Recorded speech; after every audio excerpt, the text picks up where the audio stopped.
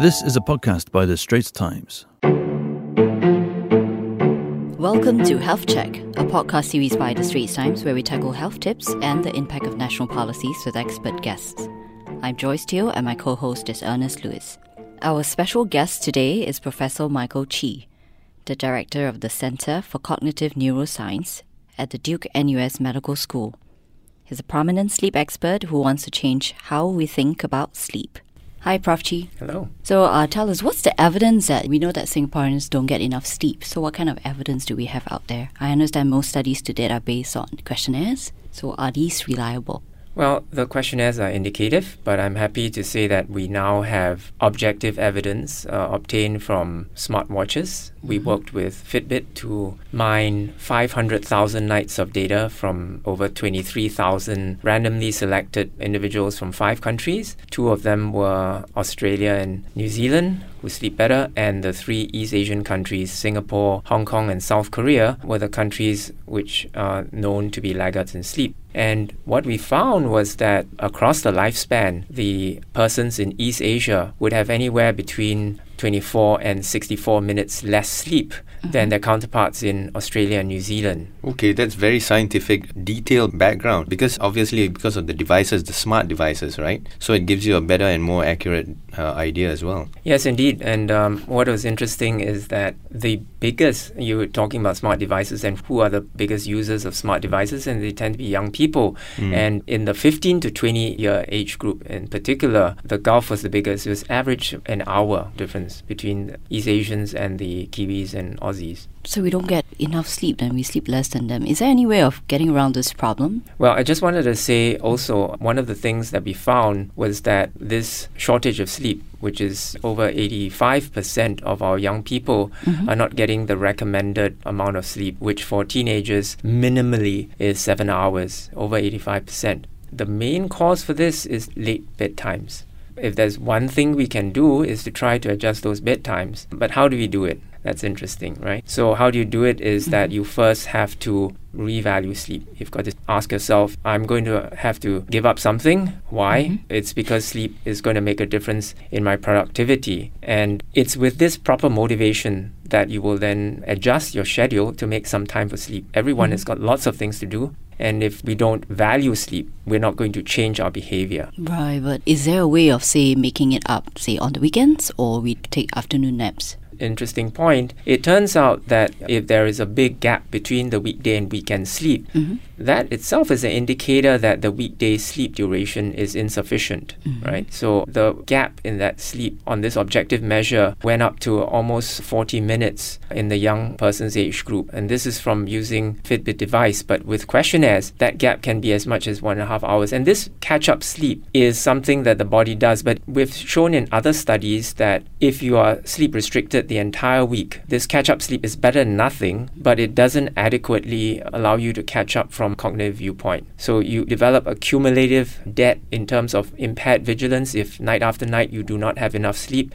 and even the catch-up sleep in the weekend doesn't completely restore you. Right, but what about taking naps and then plus the weekend sleep? Naps are a good alleviation in the sense that a strategically placed 1 hour, 1.5 hour nap in the afternoon will significantly improve your vigilance performance, make you more alert, enable you to encode information more effectively. However, the nap, it's like a makeup. It doesn't completely replace adequate nocturnal sleep. So the best is to have a good stretch consistently every day, rather than try to make up for it in a way on the weekends or through random naps. Yes. In actual fact, these planned naps, most students aren't able to take them in real life. So what happens is they fall asleep in class or their activities, and that's how the body catches up. Right. More like a reaction, not catching up, right? That's exactly it. It's reactive. And what we are seeking to do here or trying to advocate for is being proactive about sleep, because it really makes a difference to your productivity and well-being. All right. Now, if you like what you're hearing so far, do subscribe to our series Health Check on Apple's iTunes or Google Podcasts, or even on Spotify,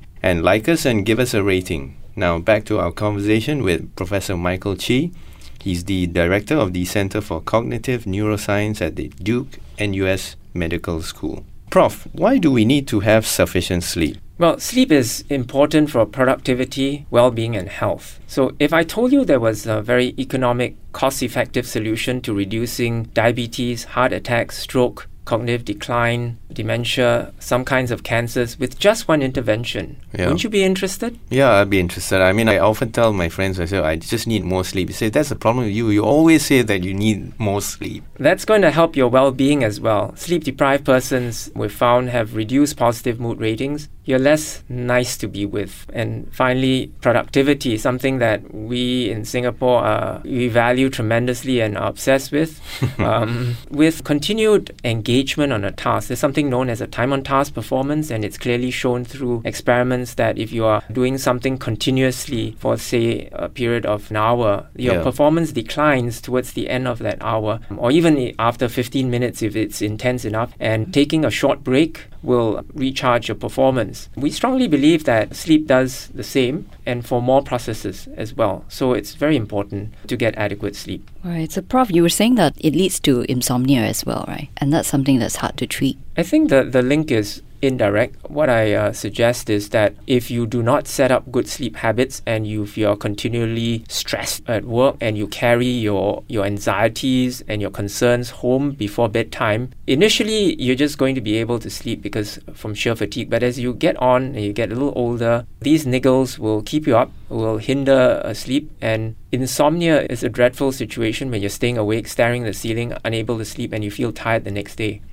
I also like to tell listeners that sleep deprivation is used as a form of torture in most militaries. It leaves no marks, but it leaves the person feeling utterly miserable and broken. So don't do this to yourself. Do yourself a favor. Get enough sleep. So the other thing is also that I found that when I was sleep deprived, like many years ago, I was trying to combine work, and the tendency to become jumpy and to lose my temper was higher than when I was able to consistently have a good night's sleep. That, as you said, right, that has an impact. If consistently you're getting angry and jumpy at work, that's not going to help your productivity. Absolutely, and I think this is very important at a societal level, because if the whole office is sleep deprived, crabby and jumpy, that makes for an unpleasant work environment full of tensions, and guess what? Your productivity is going to suffer. People are going to leave work unhappy, and all the effort in trying to make the workplace more productive is lost. And it's not just one office. If you multiply that by number of offices, you get the whole country. Absolutely. Right, but since you're on that topic, what do you think of like having sleep pods in the office then? Will that help? I think that these are a good idea in the sense that they create awareness, and napping in the afternoon can be of some benefit, but not everyone can nap, and I like to point this out. And for people who have some perhaps biological reason for not being able to nap, forcing them to nap doesn't help. So sleep pods are a good idea because they focus on sleep, they focus attention on sleep, but they're not a cure-all.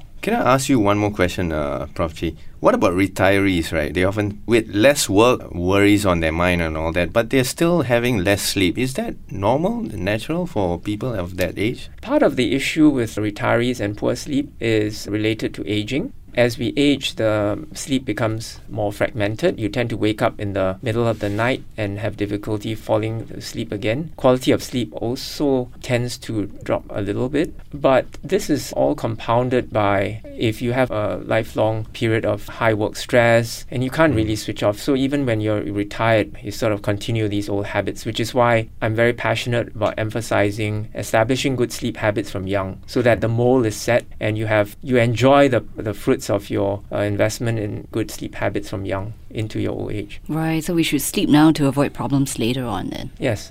Well, that's a wrap for Health Check. Thank you, Prof. Chi. We hope you like this latest healthy living tips. Do subscribe to Health Check on Apple's iTunes or on Google Podcast or even on Spotify, and like us and give us a rating. That was an SPH podcast. Find us on iTunes, Google Podcasts, and streaming on Google Home. Do send your feedback to podcast@sph.com.sg. You can also check out more podcasts on various topics at straitstimes.com and bt.sg.